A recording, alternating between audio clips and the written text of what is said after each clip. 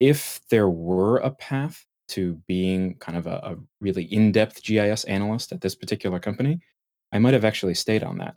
But in this case, there really just wasn't a lot of growth potential for a straight up GIS analyst. If you wanted to move up, you had to move into project management, you had to go to personnel management, or specialize in a relevant subject matter if you wanted to kind of get promoted and really have some success. Welcome to another episode of the Mapscaping podcast. My name is Daniel and this is a podcast for the geospatial community. In just a minute, you're going to hear a conversation between myself and Dan Ma. And a few years ago, Dan made the jump from being a geospatial analyst, a GIS analyst, over to a software engineer. So he's going to walk us through why he did that, how he did that, and just explain some of his thought process around this and walk us through some of the things that we should be aware of if this is a path that we are interested in taking. Just before we get started today, a big thank you to my sponsor, Pictera. Pictera is a geospatial platform that lets you automatically extract features from a variety of different kinds of imagery sources. And the magic about this is that you don't have to be a machine learning expert to create these algorithms. So you simply load your imagery, you draw detailed polygons around the objects that you are interested in extracting, and the platform will do the heavy lifting for you. So if you don't have the imagery that you need, Pictera will also help you find the right imagery, whether it's free or commercially available satellite imagery, for example. And they've created this really handy free guide to Earth observation and satellite imagery data sources. And I'll put a link to that in the show notes if that's something you're interested in. So thanks, Pictera. Thank you very much for helping make this podcast episode possible. I really appreciate it. Hi, Dan. Welcome to the podcast. You have been a geospatial analyst for a number of years, but you've decided to pivot away from that and become a software engineer. And I think this is going to be a really helpful conversation for a lot of people listening, because there's always that sort of tension between analysts and software engineers. And I hope that we can dive into a few details around that and around your journey. But I think before we do that, perhaps you could tell the audience how you got involved in geospatial, how you become a GIS analyst. Thanks, Daniel. I'm a longtime listener of the show, so really it's a pleasure to be on. Yeah, so as you mentioned, I am currently a software engineer, but for a number of years, I was just kind of a regular GIS analyst. This was my first job out of college, or I guess you'd call it university. And this was a medium-sized government contractor. They focused on the environmental sector, and they had contracts with the U.S. Environmental Protection Agency, agencies like that. Now, initially, about half of my billable hours were for GIS work, but I was just doing typical GIS analyst stuff. I was using ArcMap and ArcGIS Desktop. I was making one-off PDF maps for reports and visualizations. I did a lot of hydrological analyses, which was using the Spatial Analyst extension. I did environmental justice analyses using demographic data from the Census Bureau. It was really classic level, junior level GIS analyst type work, mixed in with some non-GIS entry-level consultant work. Just really an unremarkable entry-level position. So entry-level implies that you were on the way somewhere else. You're at the bottom and there was room to grow. But what was it about this entry-level position that made you think, hey, I don't know if this career path is for me, and made you want to sort of pivot over to being a software engineer? I actually really enjoyed the geospatial component of things. I really like that kind of problem solving.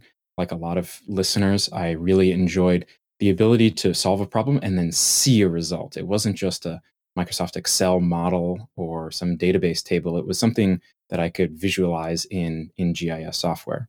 So I really enjoyed that. And if there were a path to being kind of a really in-depth GIS analyst at this particular company, I might have actually stayed on that. But in this case, there really just wasn't a lot of growth potential for a straight up GIS analyst. If you wanted to move up, you had to move into project management, you had to go to personnel management, or specialize in a relevant subject matter if you wanted to kind of get promoted and really have some success. All of which would have taken you further away from that sort of technical level of expertise that you had built up over the years, over your career, and also the things that you were interested in. So how did you get into programming? Is that something that you, when you started the job, you had an understanding of programming language, of geospatial programming in general, or was this something that you learnt and played around with during your time at this organization? Yeah, that's a great question. In my undergraduate, I had a small amount of programming exposure. but it was not from experts. It was just to support my undergraduate research, which was remote sensing. This was in IDL, which is a very esoteric language that probably only the Earth observation folks who are listening recognize. But at this particular job, when I was a GIS analyst, we used a lot of Model Builder. And for anyone who's not familiar with Model Builder in ArcGIS, it's like a graphical user interface, kind of draggy, droppy way to have a pipeline of different processes where the output of one step is the input of another. Now, inevitably, one of our models got too complex for this interface. So I literally learned the basics of Python by opening Model Builder models, clicking the File menu, and then export to Python. I think this is actually the strategy that Anita Grosser mentioned when she was on the podcast last year or the year before. So over time, I started writing little macros and little custom tools in Python just for myself. It was really just to speed up my day-to-day work and automate the routine tasks. As an example, I was constantly doing spatial joins, right? This is a really classic geoprocessing tool that GIS analysts are using. But I was doing them just to get a single attribute. And that's a very clicky process in ArcGIS. You have to click this table and you have to click join and then you got to export it. And it's just all over the place. So I wrote a script that automated these steps. It reprojected the data so they were always in the same coordinate system. It performed the spatial join in memory, so it was relatively fast. It copied the column from the output feature class. It pasted the column back into the input feature class, and then it cleaned up all the intermediate data in one go. These handy little tools, writing these is really a great way for a novice to get their feet wet, since it has an immediate, meaningful impact on your efficiency and productivity. It's really the best way to stay motivated is to see that immediate payoff. Eventually, these tools got noticed by my colleagues. I started sharing them internally. And then eventually it got to the point where I even helped win a very modest contract to write one of these ArcGIS Python toolboxes for an external client. Now, in hindsight, I had no idea what I was doing. Let me be totally clear. I was kind of winging it. I was coding these tools in Notepad++. I was using email attachments for version control because I didn't know what Git was. But everyone's got to start somewhere, and that's where I started. So I guess my question here is, how did you find, or how did you manage to carve out time? Right at the start of the conversation, you talked about billable hours. So I'm assuming someone was kind of looking over your shoulder from time to time and interested in what you were spending your time on. And the first time you write a Python script, it takes much longer to do it, right? Than it does just to click and push on the buttons. So how did you justify that or find the time to do that? Yeah, well, it was exactly that first project, the one I talked about that was too large and too complex to fit into Model Builder. That was the opportunity where I had some billable hours to actually take the time to just learn the very basics. Now, that being said, I've spent a lot of my own time outside of my billable consultant hours in order to actually get some level of competency with making Python toolboxes and so on. So I would be lying if I said that I was paid throughout the entire process, throughout the entire learning process. It really was something that I did have to do kind of on my own time as part of professional development.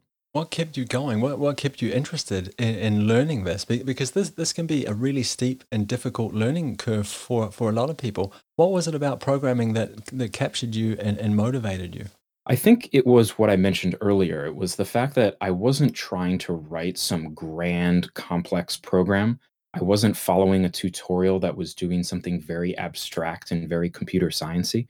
I was writing tools to make my day-to-day work more efficient, to automate irritating, boring tasks that I had to do as a GIS analyst, to automate, exporting maps. I had another project where we had a collection of like 80 maps that we needed to make for the appendix of some report. And there's ways to do that using data-driven pages in ArcGIS or some of the other tools. But by using the ArcPy mapping module, I wrote a script that could batch out 80 of these with different symbology and different extents and different coordinate systems all in one script that took just a couple minutes to run. So I think it was the fact that I saw that payoff so quickly that kept me motivated to keep going and keep learning. So you were working as a GIS analyst. You had this interest in programming. You had the opportunity to explore it and to figure it out, like during your own personal time and at work, by the sounds of things. But then at some stage, you clearly decided, hey, this isn't enough. I need to get a formal education in software engineering. What made you decide that? Like, what did you base that decision on, that it has to be a formal education in software engineering? Yeah, that's a good question. To be clear, it was not an immediate decision. And I think this is a very important point to make for a lot of folks out there. I think there are people who hear about the Silicon Valley salaries and how much these engineers are paid, and they feel like they should quit their job and jump feet first into an expensive graduate program or the new thing, which are the programming boot camps, right? It's like buying a car without ever taking it for a test drive because graduate schools in the US are, especially master's programs, they cost way more than a car. So I think it's really important to start off with some self-driven learning from free or low cost resources. I think there's a lot of stuff that you can get for just like 50 or $100. That's exactly where I started. I kind of started taking I found these like online tutorials. The really popular one back in the early 2010s was this thing called Dive into Python. Nowadays there's a popular book called Automate the Boring Stuff with Python. And these are the kind of free low cost resources to just confirm to yourself that this is something that you enjoy, that this is something that you might use to make a career out of it. So that's just a very important overall point, is that this was not an immediate light bulb moment. It was really over the course of many months and really years to confirm that to myself. I really appreciate you sharing that with us. And I think it's really important for people to understand that you didn't just, mortgage the house and go and do this really expensive education, that you had some experience first. You had already proven it out, decided that this is something you're really interested in. But I'm curious, because you came a long way just by, learning by doing, by experimenting and figuring it out yourself. What made you decide that, hey, I really need a formal education in this as a software engineer? Yeah, that's a really good question, and probably one of the most important questions to someone in that position listening to this interview. I feel like if your goal is to become a software engineer, perhaps with a geospatial focus, and get offers from tech giants like Google or Apple, or a smaller tech company like Drone Deploy, graduate school or formal education is definitely not a strict prerequisite, but it does help in a few key ways. And I think if you can understand those key ways, then you'll be able to better prepare yourself and better compete with people who have gone that formal route. Really, I was thinking about this earlier, and there's like three distinct groups of people that you need to impress along this journey. And unfortunately, the characteristics needed to impress each of those groups, they're largely disjoint. They don't overlap with each other. So the first group, I would say, are the recruiters. You need to be attractive to recruiters just to get the interview in the first place.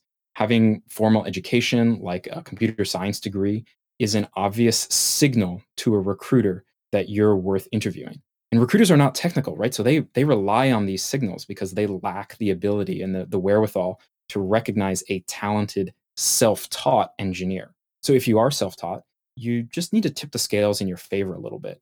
You'll want to ideally backfill your resume with maybe some part-time classwork, maybe contributions to some open source projects, maybe a cloud certification, something like that. But honestly, the easiest way to bypass recruiters entirely is networking. And I know it sounds icky for people who are fresh out of college. It just sounds a little weird, but it makes a huge difference.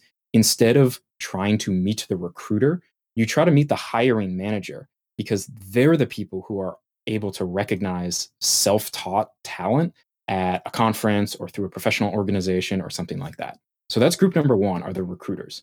The second group that you really need to impress, and this requires a different skill set, are the interviewers. For better or worse, the majority of software interviews, especially at the big tech companies, they involve answering these very arcane algorithms and data structure questions on a whiteboard or in like a virtual code editor. Now, computer science students who have elected to take the formal education route, they have to learn a lot of this very mathy, very theoretical material as part of their curriculum. But if you're self-taught, you probably skipped over a lot of this theory because it's boring and honestly, it's not that useful day to day. So, in order to be able to impress those interviewers, you really just need to find a friend and practice these kinds of interview questions. There's an entire book called Cracking the Coding Interview, which is very popular for this. There are entire websites that have interactive code editors where you can practice these problems and see how you rank in the quality and performance of your code compared to other people on the platform. The most popular one is called Leet Code.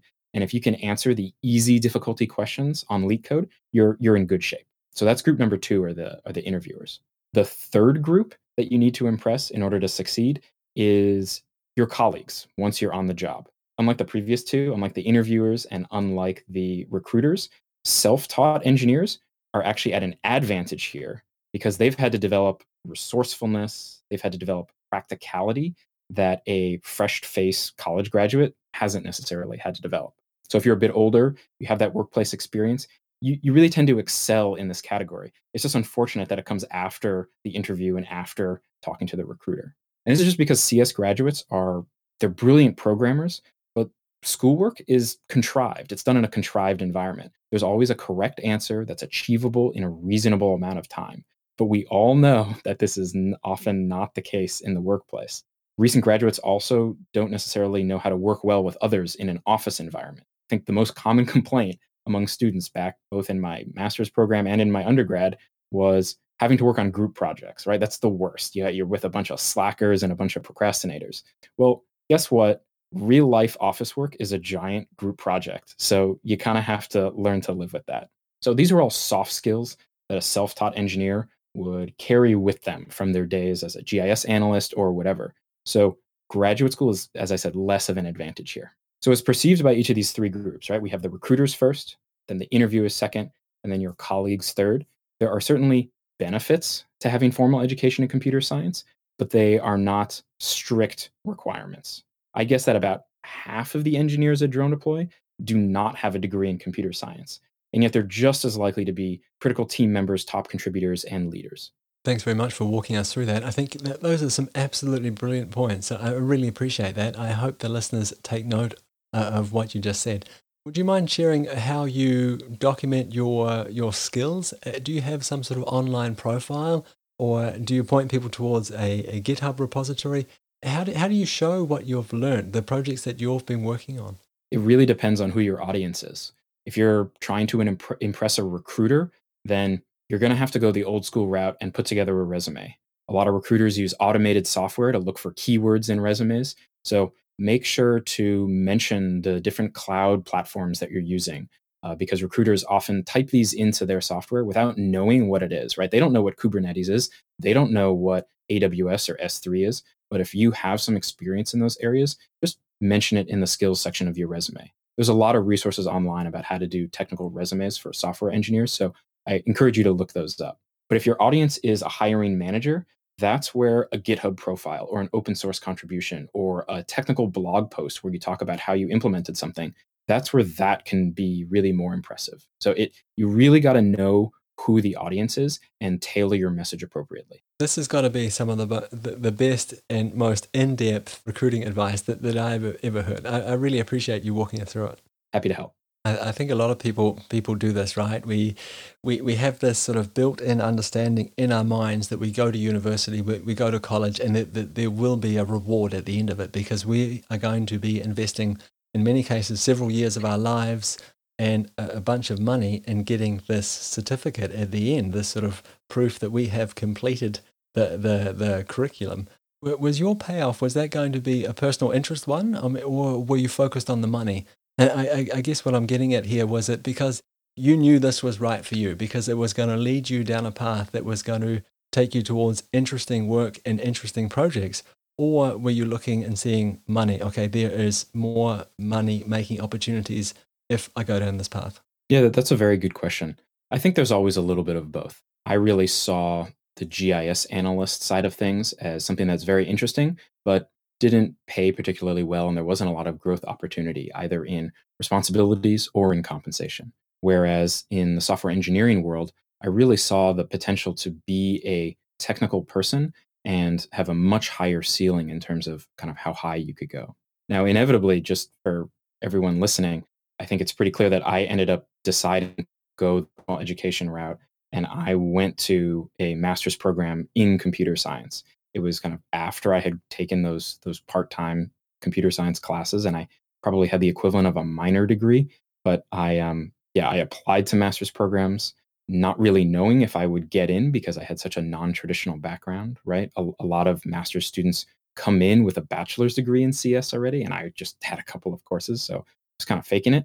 But I did end up getting in, and I decided to move to Pittsburgh, which is where Carnegie Mellon is, and just really, really go for it.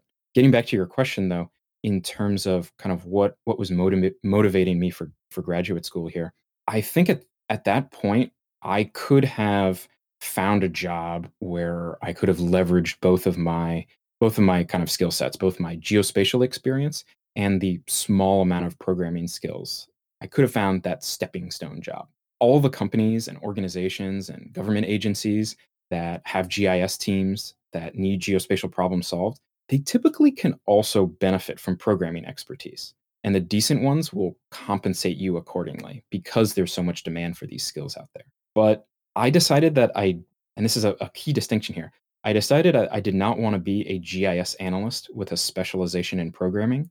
I wanted to be a software engineer who happened to have geospatial subject matter knowledge. They sound very familiar on the surface, but I felt that there was just a bit more job security, a bit more potential for growth on the software end of the spectrum rather than on the geospatial end of the spectrum. As I said, nowadays that distinction is a bit of a false dichotomy just because there's really cool data science and data engineering jobs that live in the gulf between those two extremes.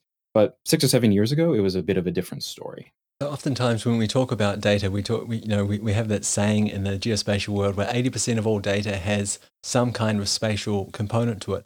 When you think about software engineering now, like we're dealing with data, do you see geospatial as being an add-on to some fields, or is it just baked into all of the fields in some way, shape, or form? Yeah, that's a very good question. I feel like it kind of goes back to the common mantra of is spatial special or not. Ultimately, well, to answer the first part of the question, I think there is spatial information all over the place, whether or not people know it. And that's what's really curious is that you have software engineers out there who are performing geocoding and they're doing things that are spatial analysis, but they don't think about it as such. There are software engineers out there who have probably used more Google Maps API credits than you have ever thought to, but they have never heard of what a GIS is. They don't know about that kind of software. So there's this weird, weird world where they're solving spatial problems, but they don't even realize what it is they're doing. And I think that's really a big opportunity for someone who has that geospatial expertise to lend some of that subject matter knowledge and really raise the stakes in terms of the quality of the analytics and thinking very thoughtfully about how to implement these tools in an efficient way and how to really go the extra mile in terms of the way they implement their software. Could we spend just a bit of time on that? Because I think that's really interesting. Initially, when you were talking and you were saying, well, there's these software engineers that have used all these, geocode credits for Google, for example, they're solving all these geospatial problems. My mind went to, well, if it isn't broken, why fix it? And then you added that twist, and the twist was there was an opportunity here to come in and add value in terms of looking at the way things are happening, the processes, and saying, well, we could do it in another way, a more efficient way. We could use these other tools here, or we could make add-ons to this. We could also solve, XYZ problem. Do you have any sort of examples where you have seen this, perhaps in your own career, where you have shown up and looked at a problem with your, geospatial glasses on, your geospatial understanding, and said, I can see opportunity here? Yeah, no, that's a really good question. After grad school, I ended up at Drone Deploy, which is a very geospatial product, right? It allows people to capture data, upload it to a cloud platform, and from there you can turn it into 2D orthomaps and 3D models and point clouds and panoramas. So it's very geospatial in nature. And I've definitely had opportunities at Drone Deploy to do exactly that, to really leverage my spatial experience. One particular example is in multispectral data. My undergrad research was all about looking at near infrared data from satellites and looking at vegetation indices over time, really classic Earth observation, remote sensing 101 type topics. And a couple of years ago, someone came out with a drone that had a 5-band sensor on it, where it had a narrow band, red, green, blue, it had a red edge band, and it had a near infrared band. And the world of programmers, like I said before, they kind of have this passing knowledge of geospatial topics, but it's definitely not an in-depth sense. And sometimes those engineers won't even know what to search for. So the idea of having 5 bands of color or false color was just mind-blowing to them, right? They couldn't really they didn't really know how to proceed with that. So one particular example is we wanted to allow customers to have both a true color tile pyramid, a true color ortho map, as well as a false color one that incorporated the red edge and near infrared. And I kind of knew that all of the image formats out there are designed for 3 bands, right? JPEG typically only allows you to do red, green, and blue, and PNG only allows you to do red, green, blue, and alpha. So it's just a matter of thinking about, okay, how can we take these 5 bands of multispectral data and distribute them among the kind of 3 slots that we have? And the solution that I designed was to create 2 separate ortho maps. You have one which is true color and one which is false color, and you can switch between them as necessary, but at least it allows you to continue using common image formats like JPEG and PNG without having to reinvent the wheel or do some crazy TIFF thing or something like that. That's an example of where my GIS and remote sensing background was really an asset in doing the technical design for a project that was getting very GIS-y and very spatially. Yeah, I think that's a really good example. I also like what you said there, that software engineers working in this space who perhaps don't have that same spatial understanding as what you do, they wouldn't even know what to search for. And that is so key when we talk about a new vertical, is having that vocabulary, knowing the words to use, knowing the questions to ask, and that sort of opens up a whole bunch of doors for people. I think that's a really important point that you mentioned there. Yeah, no, knowing what to search for a lot of times is half the battle, and that's one of the places where having a formal education can come to bear, is saying being able to articulate a question and put it into Google search. Yeah, that's a really key skill to have. And also, I'm assuming in terms of communication with colleagues, with subject matter experts. Hey, like we both talk the same language, we can understand each other. I'd like to sort of move off now and talk about the idea of low code, no code. Right at the start of this conversation, you talked about that this was kind of your entry point into software engineering. You were using Model Builder, and this is definitely a low code, no code example, which the drag drop interface. We chain together these processes, and you can export that as, you can run it as that visual process that you see, or you can export it to something like a Python script and run it that way. Do you see this trend towards low code, no code? Is that in any way going to encroach on what software engineers are doing? Is this going to be a viable middle path for GIS analysts, do you think, to sort of cross over the chasm? Yeah, that's a really good question because there has been a lot of growth in low code, no code solutions. I think it's so fascinating to see products that in a lot of ways look like Model Builder, but obviously have a lot more capabilities and are a lot nicer looking. To me, there is no threat from low code, no code applications for the software engineers because it takes so many software engineers just to build one of these platforms. And there's so much demand for software engineers in general that I'm not the least bit concerned about low code, no code. The group that I would be more worried about are the analysts, because there's a lot of analysts out there where part of their work is really just following these recipes that they know for making maps, for doing very basic analyses, for doing just a simple spatial join, right? Even if some decision maker doesn't know what it's called, a lot of times that's what they're trying to do. They're trying to take 2 different data sets and they want to get the attributes from one joined to the other. So I think for the GIS analysts out there, I think to learn about the low code, no code solutions so that they can automate those processes for themselves. And because that is going to be a threat to part of their billable hours in terms of what they're doing for the decision makers. Part of what we do at Drone Deploy is we try to simplify the process of collecting and processing drone imagery. And in the past, that's something that really took a lot of expertise, and there was very sophisticated software that you had to use. It really required you to have like a kind of a department of people who really knew that software inside and out. What we're trying to do is we're trying to simplify that process so that if you are competent enough to just fly the drone, then you should be able to get that 2D ortho map and that 3D model and that 3D point cloud without any special training, without any expertise. So I honestly think that Drone Deploy is kind of one of those companies trying to do that no code product, even if we don't call it that at face value. I talk to a lot of companies that are doing similar work to Drone Deploy, in that they're talking about democratizing access to things, lowering the barriers to entry to access to things.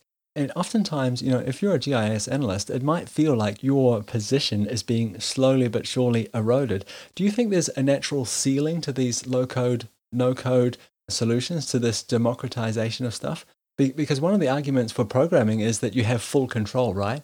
And if you are using low code, no code solutions, you're never going to have full control. Somebody has made decisions for you. Do you have any idea where that ceiling is going to sort of lie in terms of what we can do and what we can't do with low code, no code solutions? So I think the best low code, no code solutions out there allow you to pull back the curtain and see the code that's being generated.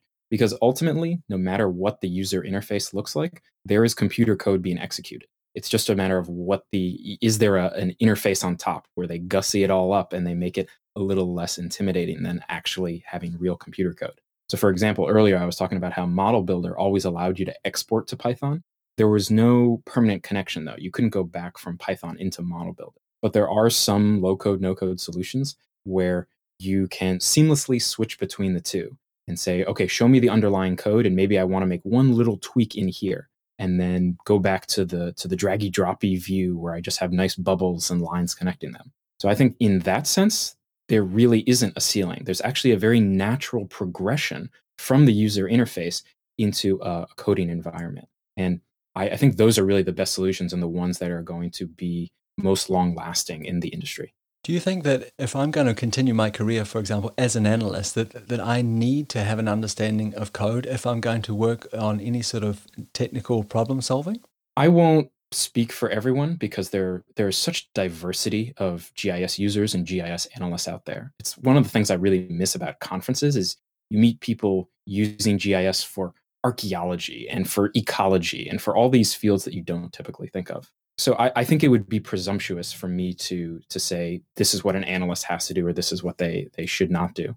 But I think that having an understanding of what you can and can't do with code and ideally knowing a little bit of yourself will be a major service to you in terms of automating your work, making yourself faster, and just as a little bit of like a safety net, because it'll just be harder to get rid of someone who really has a deep understanding of that code. It's really a lot of job security having that understanding. I think that was an absolutely brilliant answer. Thank you very much. I really appreciate that. Right at the start, we talked about, so you had the sort of desire to stay within the technical field of GIS and solve these technical problems, and you weren't interested in moving up into more of the management hierarchy of things. Do you see yourself now as a software engineer? Will you somehow find yourself in the same situation in a couple of years' time, where in order to progress, to get promoted, you're going to need to move into management or into a leadership role, or does that look different in terms of software engineering? That's a really good question. And the answer, of course, is that it depends. Just like before, one way to move up is by going into management. So instead of doing the programming yourself, you might be managing the teams that are doing the programming. So that's exactly like before. And that's what I wanted to avoid doing back when I was a GIS analyst at this consulting company. However, there is an alternate path, and this is not ubiquitous, but at some companies, especially very software focused tech companies, there's this separate thing called the individual contributor track, or IC track. That's what people in the industry call it. The IC track, that would allow you to move up in terms of responsibilities and compensation without ever having to manage a team of direct reports. You get to focus on the programming. Now, partway up this ladder, there's kind of a mid-level role, which is technical lead, or different companies have different names for it, but that's one of the more common names. That's what I personally am aiming for next. Tech leads still do plenty of programming, but they're more heavily involved in designing how new features will be implemented. And they also often serve as a go-to person for a portion of the code base, just like an in-house subject matter expert. At Drone Deploy, as I said, I'm already the go-to person for a bunch of the very wonky geospatially topics like the multispectral work that I talked about before, coordinate systems, of course. Everyone still hates coordinate systems, even in the software world. Ingesting shape files and DXF files, etc. So I already kind of have a little bit of that, but yeah, that's kind of what I'm aiming for next. Now, if you keep going up, there are even more senior roles like staff engineer, staff architect, principal engineer. In terms of compensations, these roles, they are equivalent to directors and vice presidents on the management track. But except these roles, since they're on the IC track, they're focused on high level technical aspects and not on managing teams or managing people. So the IC track is really cool, but as I said, it's not everywhere. It's going to be much more common at companies whose end product is software. So if you're a kind of a GIS analyst with a specialization in programming, and your company is either a consultancy or maybe your company has a totally different end product, maybe you're at an electric utility or something like that, then it's a little less likely that they're going to have the engineering culture and the wherewithal to have an individual contributor track. But only less likely. It's not impossible. It would be presumptuous of me to say one way or the other. That's really interesting. I didn't realize that the software world worked like that. I used to work for a company here in Denmark, and they had two separate tracks, and it was like leadership and specialist. It was pretty simple. But the idea here, in terms of being a GIS analyst, that was that you could carry on down that specialist track if that's what you were interested in, and become very, very focused on extremely specific problems and be the specialist within the company for those particular problems or those particular areas of interest. And I thought that was a really good way of handling it and providing that sort of progression in people's careers if they were interested. Yeah, the only downside of that kind of specialization is that it ends up being very narrow. And I remember seeing this at my old job where we had some people who were real specialists at using a particular kind of flood model, right? They had papers published in that, they were experts at it. But what if that model gets replaced by a different model? Or what if the funding dries up or something? There's a lot riding on that very narrow specialization. What's a bit different about individual contributors in a software world is that at the high level, when you're at a technical lead or you're at a staff engineer or you're at a principal engineer level, your purview is actually very wide. You're thinking very holistically about how are all of the different systems in your architecture going to talk to one another, and how should we redesign them because we have a new product that's going to have a different workload on them, and so on. So I agree that it sounds really great that they have this specialist track, but the individual contributor track in software is broad as opposed to narrow. Yeah, I can see too, when you become too specialist, I mean, the work could very quickly become quite repetitive. And I've definitely experienced that during my consultancy career. So working as the very beautiful title of geospatial specialist or geospatial consultant, oftentimes it means that you're doing a lot of repetitive tasks. And those are the repetitive tasks that are perfect for automating with some kind of programming language or scripting language or something like that. Hey, I've really appreciated the conversation so far. I really enjoyed it. It's been an interesting look into the world of software engineering, a world that I'm not completely familiar with. So this has been great. I've got a couple of final questions before I let you go. And the first one is, are you still using Python in your day-to-day work, or have you moved over to another language? Yeah, so I am still using Python, but that is a coincidence more than anything. I learned Python way back in 2011 because that was the easiest way to write custom processing, geoprocessing tools for ArcGIS. Python has continued to be very popular because it has a relatively friendly syntax and because the data science, data engineering world has grown so much. But just in graduate school, I learned Java, I learned JavaScript, I learned MATLAB, I learned C, C++. I've learned all these other languages, and I had job offers to go to companies to work in some of those other languages. So I'm a software engineer. I'm not just a Python engineer. And that's actually a point that I would like to make for people who are thinking about dipping their toes into this field. The choice of your first programming language is not a crossroads. It's not like a video game where you have to pick wizard or warrior and then you're stuck with that decision forever. They're really more like dialects of computer science rather than separate languages. I think people have an association with languages being something that takes years to learn and you only focus on one. It's definitely not the case. So yeah, to people who are thinking about learning to program, don't dwell on the decision of your first programming language. Just pick one that's going to be useful to you and get started. It's easy to pick up new languages after your first. Could we make any kind of comparison here between something like ArcGIS and QGIS, where I would argue definitely that it's the concepts, it's the spatial concepts and your understanding of what's happening when you chain together these processes that makes the difference, which means that I can take those same spatial concepts and to a new piece of software, let's say moving from QGIS to Esri, and use them over there. Is that a useful sort of understanding of how we should perhaps think about programming languages? Yeah, to an extent. I think that there's there's a lot of concepts and a lot of abstract ideas in QGIS or ArcGIS or any other desktop GIS software package. And in the same way, yes, there are common ideas between modern high-level programming languages. They all have variables, they all have loops, they all have conditionals, they have classes, they have functions, and so on. The syntax will vary between these programming languages, just like the user interface might vary between ArcGIS and QGIS. But I think the one of the real big differences between programming languages is their ecosystem. And you always have a lot of great guests who are from different parts of the geospatial ecosystem. And each programming language has its own ecosystem as well in terms of the open source libraries that people write for it.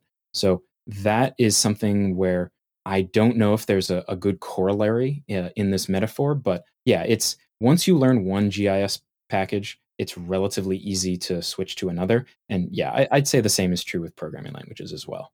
Dan, I really want to thank you for your time. Again, you've given us this amazing look into the world of software engineering from a geospatial perspective that I've really enjoyed. So thank you very much for that. If there's a listener out there that's thinking, hey, I would like to go down this track, I would like to do something similar, is there some way they can reach out to you or get in touch with you? Yeah, so I'm on Twitter. I'm not particularly active. I kind of lurk, but I'm at DMAR on Twitter. Thanks again. I'll include that in the show notes. Likewise, it was my pleasure, Daniel. Thanks again to Pictera for sponsoring this podcast episode.